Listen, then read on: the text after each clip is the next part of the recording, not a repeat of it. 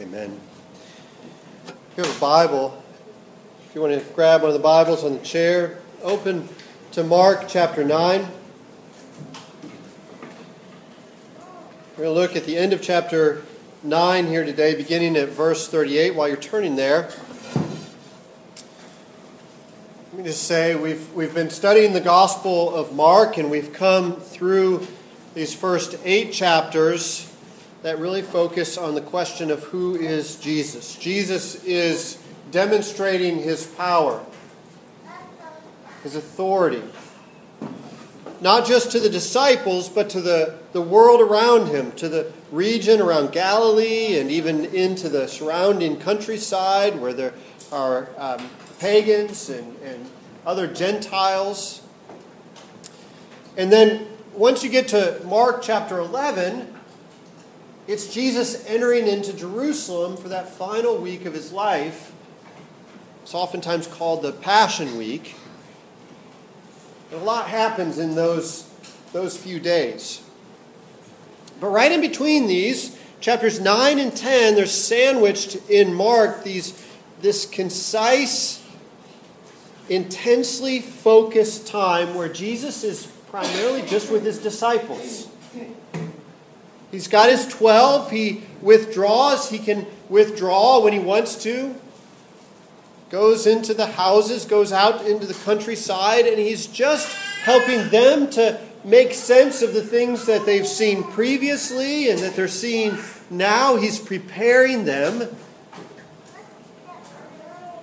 3 times he tells them, in these 2 chapters, 3 times Mark records that he tells them about his death and his resurrection. And they reject it. And they say, we aren't going to let this happen. This isn't our expectation for what the Christ will be, the Messiah will be. But he uses that and other circumstances to reorient their perspective on life, on death, on sin, on what greatness means, on what goodness is, on what true lasting treasure is, on who the children are, other people who are outcasts in society, and what all of this means for this life. You'll notice the passage we read today gets into a graphic description of what hell is, and it's tempting. And I even read this week a blog from a pastor who's essentially left the faith, but he's still pastoring a church, and he said, I just want to do away with the whole concept of heaven altogether because it takes us out of engaging in the world around us. But a true concept of heaven and of hell never is an escape mechanism. It actually focuses us on how to live in this present life with a perspective that includes the eternal life. So with that as our introduction, remember we're coming down from the mountain, the Transfiguration, where some of the disciples saw Jesus. And then the argument when some of the other disciples couldn't cast a demon out. And then last week we looked at what is pride and the desire for position and prominence. And really tied in with that comes these few verses that are tough to synthesize. They're tough to understand how they fit together, why Mark would put them together. But I want to take time this morning to really think about why these things go together. Let's begin with verse 36 there, even though I put 38 in the bulletin. And Jesus took a child and put him in the midst of them. He's just with the disciples and maybe a few other people in a house right now. And this child might even be the younger brother of one of the disciples. We don't know, but probably. And taking this child in his arms, Jesus said to them, whoever receives one such child in my name receives me. And whoever receives me receives not me, but him who sent me. God the Father. And John said to him, now John doesn't speak up that much, so this is interesting. John said to him, Teacher, we saw someone casting out demons in your name, and we tried to stop him because he was not following us. But Jesus said, do not stop him, for no one who does a mighty work in my name will be able soon afterward to speak evil of me. For the one who is not against us is for us. Now this is interesting, isn't it? The one who's not against us for us is very inclusive. The ones who are not against us. Let me just stop there and point out, some of you may know, there's another passage where Jesus says anyone who's not for us is against us. Remember when one of the presidents said that about a war? Anybody who's not with us or against us? And you kind of want to know which is it, because one of them is very inclusive and one of them is very exclusive. But the context of Jesus saying the other one was when people were accusing Jesus of casting out demons in Satan's name. You see, so it's a question of where the power is derived from and where the power is credited to. That's the difference. Jesus is saying, I'm doing it in God's name, my name. Important to understand the distinction, but notice how inclusive this is. Will not soon be able to speak evil of me. For the one who is not against us is for us. For truly I say to you, whoever gives you a cup of water to drink, very simple task, because you belong to Christ, will by no means lose his reward. But whoever causes one of these little ones who believe in me to sin, it would be better for him if a great millstone were hung around his neck and he were thrown into the sea. And if your hand causes you to sin, cut it off. It is better for you to enter life crippled than with two hands to go to hell, to the unquenchable fire. If you're very astute in reading along, you notice that we just went from verse 43 to verse 45. Where is verse 44? Where is verse 46 as well? Those are probably later additions that were included in some manuscripts but are not part of the original Word of God. They are identical to the words of verse 48, sort of poetic repetition there. We'll read that when we come to it. It goes on from the hand causing you to sin to say, and if your foot causes you to sin, cut it off. It is better for you to enter life lame than with 2 feet to be thrown into hell. And if your eye causes you to sin, tear it out. It is better for you to enter the kingdom of God with 1 eye than with 2 eyes to be thrown into hell. Where their worm does not die and the fire is not quenched. Let me pause just there for a second and make this quick comment because it's not the focus of our sermon, but it's important. One of the attractive other options when thinking about heaven and hell for us is to think that those who go to hell are burned up and their lives end. It's called annihilationism. It's been attractive for even the most respected scholars, biblical pastors and teachers. But it's interesting to note through history that those who go down that path and stay down that path usually, in fact, I don't know of any exceptions, they abandon the Word of God altogether eventually. They start to preach their own wisdom instead of God's wisdom. And others gradually realize that that is not consistent, cannot be consistent with what Jesus teaches in the teaching of what hell is. Now, it goes on to say,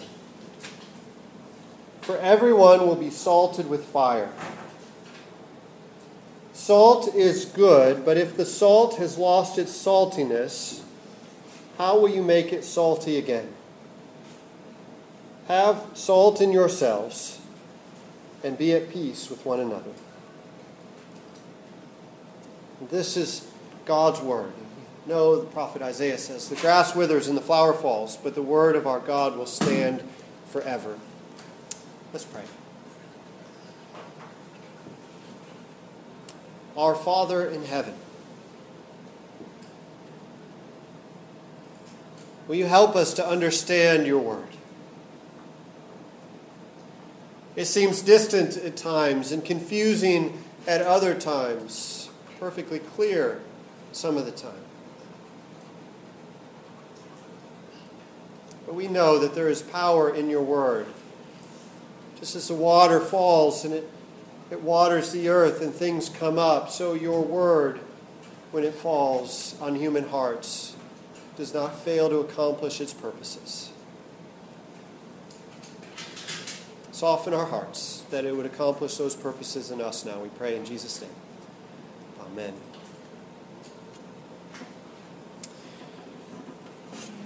The Apostle Paul begins Romans, 1 Corinthians, 2 Corinthians, Galatians, Ephesians, Philippians, Colossians, 1 Thessalonians, 2 Thessalonians, with this introduction, grace and peace to you, from God the Father and our Lord Jesus Christ. He varies a little bit on the God the Father and our Lord Jesus Christ, but he stays consistent with grace and peace. Grace and peace to you. He writes to his apprentice Timothy, the young pastor who he's teaching. He adds one other thing: grace, mercy, and peace to you from God the Father and Christ Jesus our Lord. But never in his formula does Paul add salt to the mix. Have salt in yourselves and be at peace with one another. It's so easy to miss that last part because, honestly, the image of cutting off a person's hand and their foot and gouging out an eye is so macabre, so graphic. It's like pop art and a masterpiece being in the same exhibit, and your eyes are immediately drawn to the pop art, and you miss the masterpiece. I think Halloween is so popular. It's gaudy. It attracts the eye. But also, what does it mean that everyone will be salted with fire? The salt is good, but it's lost its saltiness. This is it's a mysterious passage. It's confusing. It's not automatically accessible. We like salt. We know salt's good. We know that a good salted cut of meat is tasty. Now, I'm not a huge salt fan. I don't add salt to much. Mandy adds salt to everything. She has a better taste than I do. But still, I can appreciate that salt satisfies. After a long run, sweated, you're depleted. The salt is what gives you back your electrolytes. After a good deli sandwich, salted potato chips, great. Even on dark chocolate now, a new invention, sea salt. The salt gives us seasoning that's pleasing, and this is true for us just as much as it was back in Jesus' time. I don't know about the sea salts, but the sea salt on dark chocolate, but the rest of it's true. But they had more reason to use salt than just the taste. And this isn't too out of reach. Of course, up until the last 100 years or so in history, salt was the main preservative that people put in food that spoiled. Salt kept meat from going bad. Salt even kept certain grains from going bad. It was meant to be a preservative. It was meant to communicate, when used as an image in the Bible, that this was something that lasts.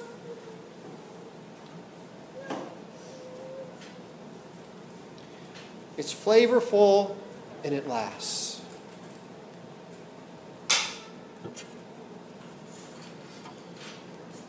So when we come to the end of this, I want us to focus our attention on this confusing passage, on this more mysterious one, because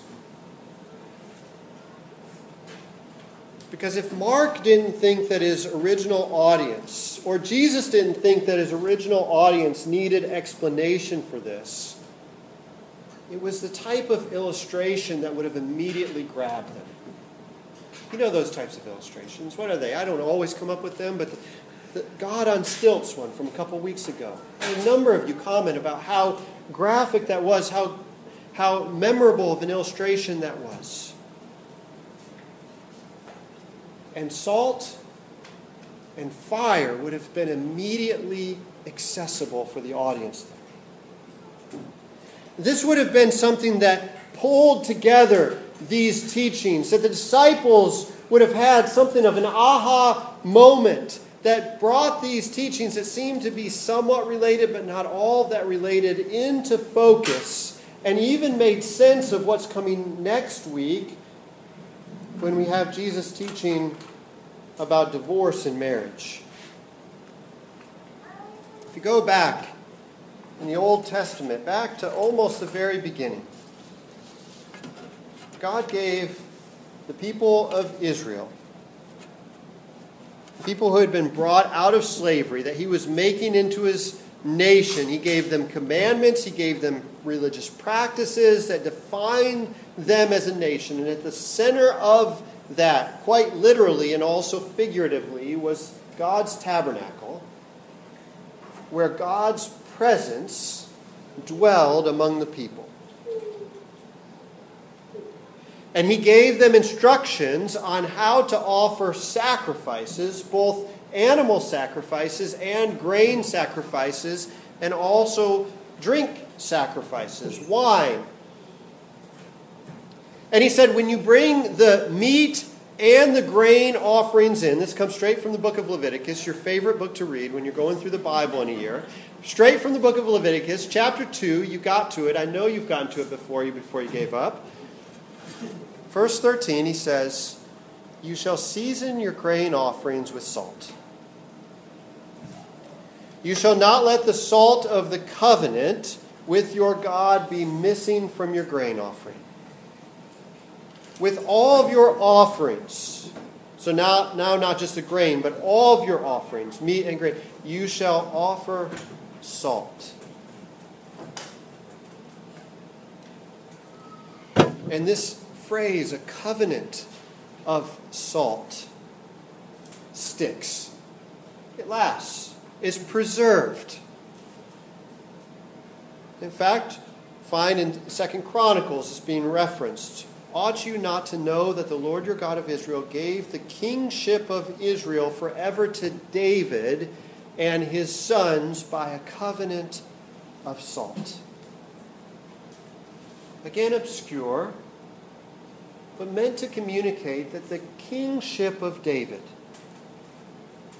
a son of David, would be the Christ, the Messiah, the everlasting King, the King that is salted, preserved. All the other kings have died.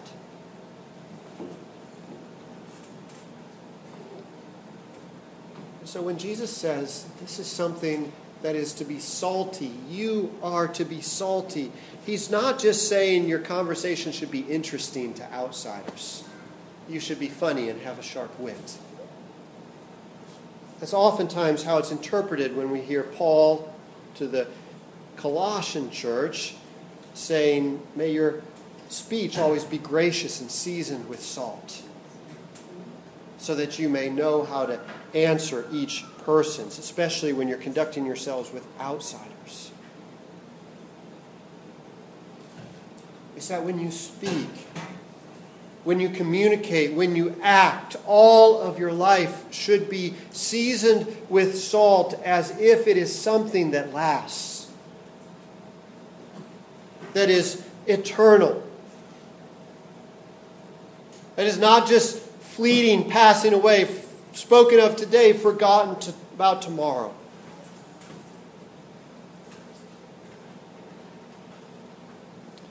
But that your words and your actions would be salted, would be good, and that they would endure. Now, this is another interesting thing. Now, salt and fire are two of these primary images you get from the Old Testament, but they're also two things that are both bad and good. Right? This saltiness preserves the meat and the grain, and it's meant in a very positive light. It preserves the covenant. God's covenants are meant to be lasting covenants. One covenant that God makes with his people builds on another until you have the new covenant, the full covenant of Jesus Christ. But God made a covenant with Abraham. God made a covenant with Moses. God made a covenant with David. God made a covenant with his new people when they return from exile.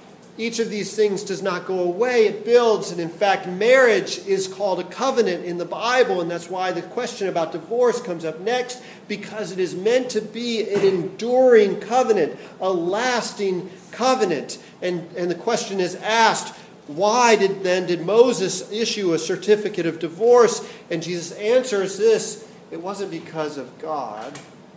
It was because of sin.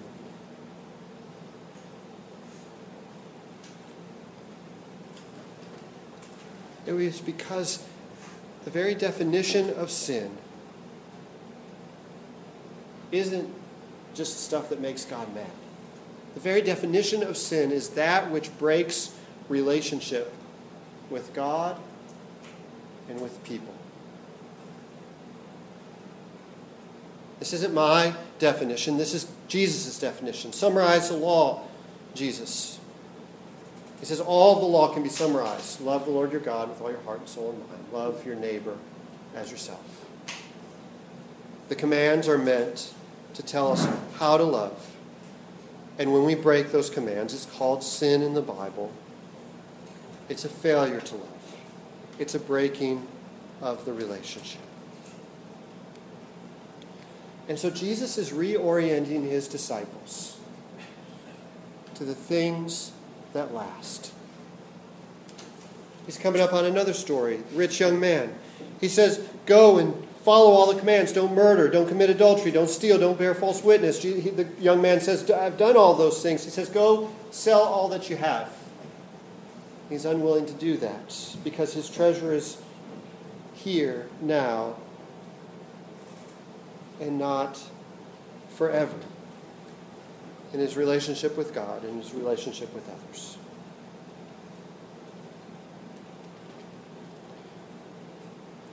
Salt lasts. But salt doesn't just last for good, for the purpose of good. Salt lasts on the side of bad as well. Salt is a symbol of dead land. Where do you go to mine salt? It's the places where nothing else will grow. When the Roman armies in Jesus' day would conquer a city and they really hated it, the armies would sow the fields with salt so that nothing would grow there for years to come. When Lot's wife turns back, longing for the sins of the city that she had left, she's turned into a pillar of salt. As if to say, sin, when it's not addressed, when it goes unchecked, when it is allowed to build and grow and spread from your hand to your arm, to the rest of your body, or from your feet to your legs, to your heart, or from your eyes down, brings a death that is everlasting as well. There's no way to recover from it.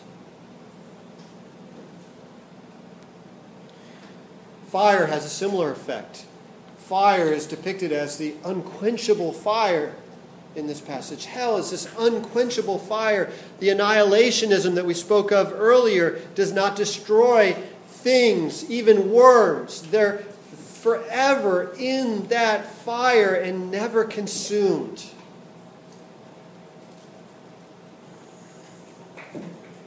There was a trash pit in a valley near Jerusalem, the city dump, where they would dump everything and they would just keep it burning.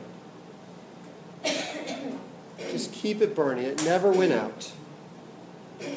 It was a picture of this unquenchable fire. And it was called, basically, the Valley of Gehenna, which is the word for hell.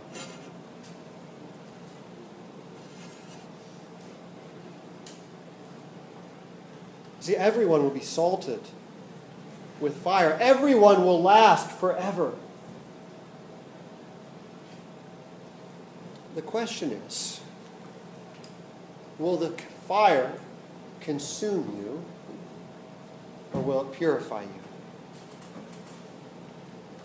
This fire, being this all-consuming thing, is also presented as the very picture of the thing that purifies.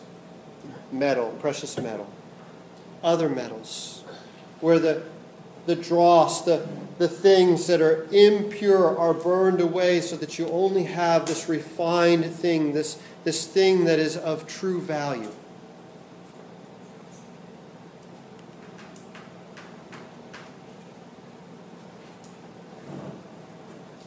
God is presented as this all-consuming fire in the Bible. And his fire for the person who receives him, who doesn't reject him, has the effect on that person of burning away the impurities, burning away the sins. His fire comes and consumes and surrounds you. Like the book of Deuteronomy says, chapter 4, verse 23. Take care lest you forget the covenant of the Lord your God, which he made with you. And you go off and make a carved image, the form of anything that the Lord your God has forbidden you. For the Lord your God is a consuming fire, a jealous God. And when you father children and children's children and have grown up in the land, if you act corruptly by making a carved image in the form of anything, and by doing what is evil in the sight of the Lord your God, and provoke his anger, it goes on to say, you'll fall away from God. And isn't this interesting? Because I think the greatest temptation for us in life is to try to justify the sins that we can't do away with in our life. It's to try to find a little place for the things that nag us. We try for a long time to stop doing these things, to stop being arrogant toward others, to stop being impatient toward those who need patience, to stop holding back our forgiveness for other people, to stop being prideful, or to stop lusting after all the things that are in your friend's house that you really want, or to stop lusting after women or men or a better marriage or something else in life. We try to find little places to hide those things, to say, oh, they're fine. They're not really doing that much damage. But what these things are is they're little idols in our life that we are just placing, and we're not putting them up on the mantle, we're hiding them in our closet.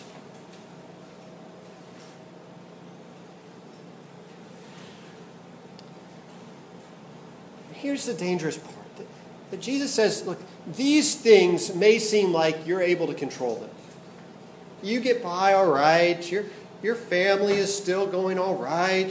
You're doing fine at your work, and you're paying your bills. He says, look, they're having effects not just on you, but on other people around you.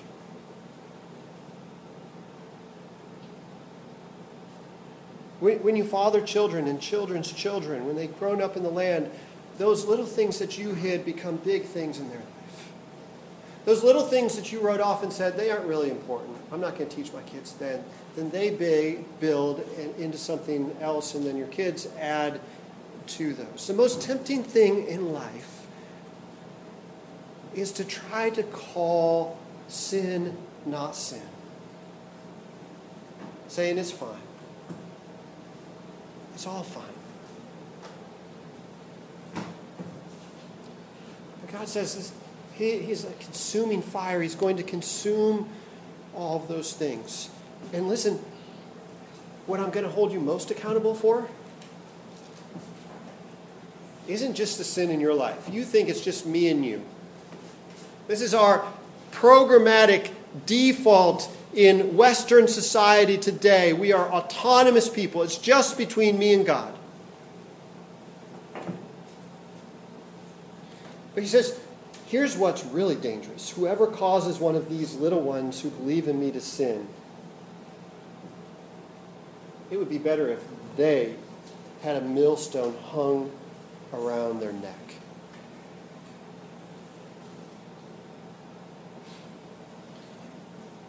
I don't see millstones very often, but millstones, they're like the weight of one of those barriers you see, the movable barriers that have to be moved by a huge machine when you're driving across the Coronado Bridge, the big concrete barriers. That's what a millstone is. And the picture here isn't just tying a string or a rope around the neck and throwing the millstone. The picture is putting the millstone on a person's head, because a millstone had a hole in the middle so that it could be dragged by a donkey or windmill or something around in a circle, and putting that on a person's neck and throwing them into the ocean. And this is what Jesus says about those who cause children to sin and others to sin. He says, look, the children may be off in some of their beliefs. Look, the one who's casting out demons, he may not know as much about me as you know, my disciples, but don't cause those little ones to sin, because you are leading them to hell. It would be better if you would die right away. And in fact, this is the whole point, at least the primary point about this passage about cutting off the hand and cutting off the foot and gouging out the eye. We tend to read that passage and we think individually about ourselves, and we say, I'm just going to cut off the parts that make me keep doing the things we want to do. And that's not at all what Jesus is talking about. He is talking about the full body of Christ, the same image that the Apostle Paul uses. And it's very much more clear when you go to other parallel passages, like in Luke 9, that Jesus is talking about the people in the church who are leading other people into sin. Not just your children, but the people who are new to the faith. The people who are messed up in their theology, but at least they love Jesus, and they're coming to church every week, and they're hearing the word. And you see now how this connects to last week's sermon, where our pride rises up because we think we're the righteous ones, and we think so little of other people, and we get frustrated with their constant struggles. And Jesus is telling his disciples that pride is a worse sin than those other things that you think so much about in your own life. Causing other people to sin. Now, don't hear me wrong. Those other things are bad and they cause problems. And just like we were just talking about, we need to deal with them because look, sin is insidious and it grows and it brings death. It's like the salt that just keeps piling up in those dead places. And John Owen, that famous theologian back from hundreds of years ago, he said this simple phrase that's always stuck with me. Be killing sin, or it will be killing you. Be killing sin, or it will be killing you. And I think that Jesus is speaking to us as individuals here as well, and wanting us to identify the things that lead us into temptation. And don't go to that corner. Don't go to that bar. Don't go to those places. But he's much more concerned with the whole body of Christ. functioning together, and those who are more mature in Christ, knowing how to act, not just with the children, but with the ones who are casting out demons, not knowing what they're doing. The ones who are doing things in Jesus' name. Now, I'm not justifying the ones who are doing it for their own gain, because there are plenty of pastors and people out there who claim to be casting out demons and healing people for their own personal gain, and that takes you right back to those who cause one of these little ones to sin.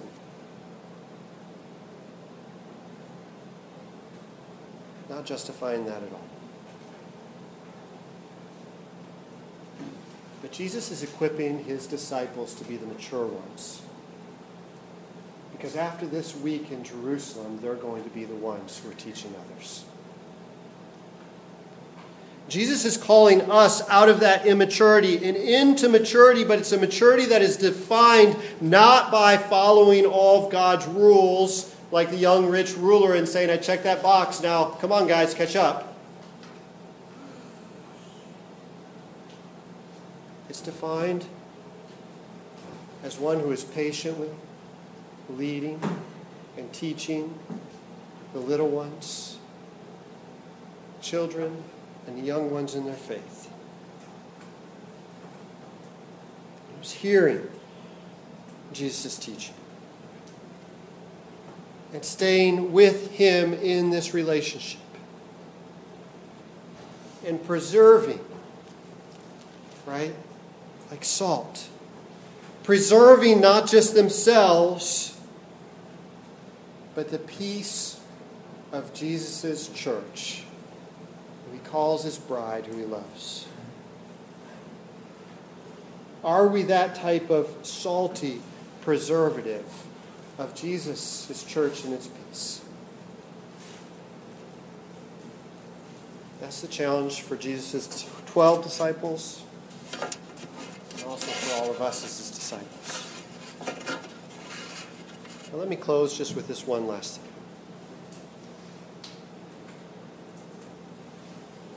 Those covenants that God made, lasting covenants, two things that are consistent about those covenants.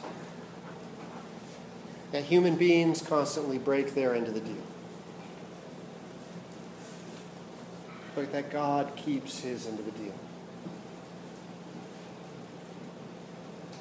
And the thing that Jesus is teaching his disciples and teaching us is that we're going to break our end of that covenant deal over and over. We are not the salt unless we're salted by Jesus in his covenant faithfulness.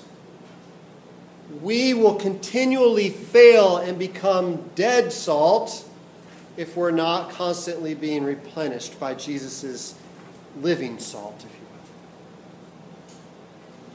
The gospel isn't just instructions, it is fuel for those instructions. It's refreshment when we fail. It's a reminder that God's love is not conditioned on our love for him and others. It's conditioned on believing in Jesus. Woe to those, Jesus says, who causes one of these little ones who believes in me to sin. Let's pray.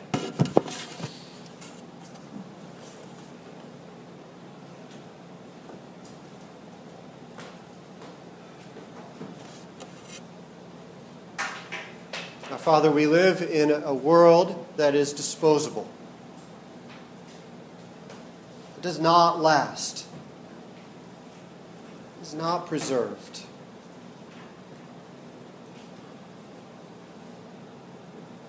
Even our relationships seem to come and go so quickly. But this is not the way it's supposed to be. Will you make us the salt of the earth, agents of peace and of preservation and longevity help us to run this race without growing weary. Because of Jesus' saltiness in us. We pray this all in Jesus' name. Amen.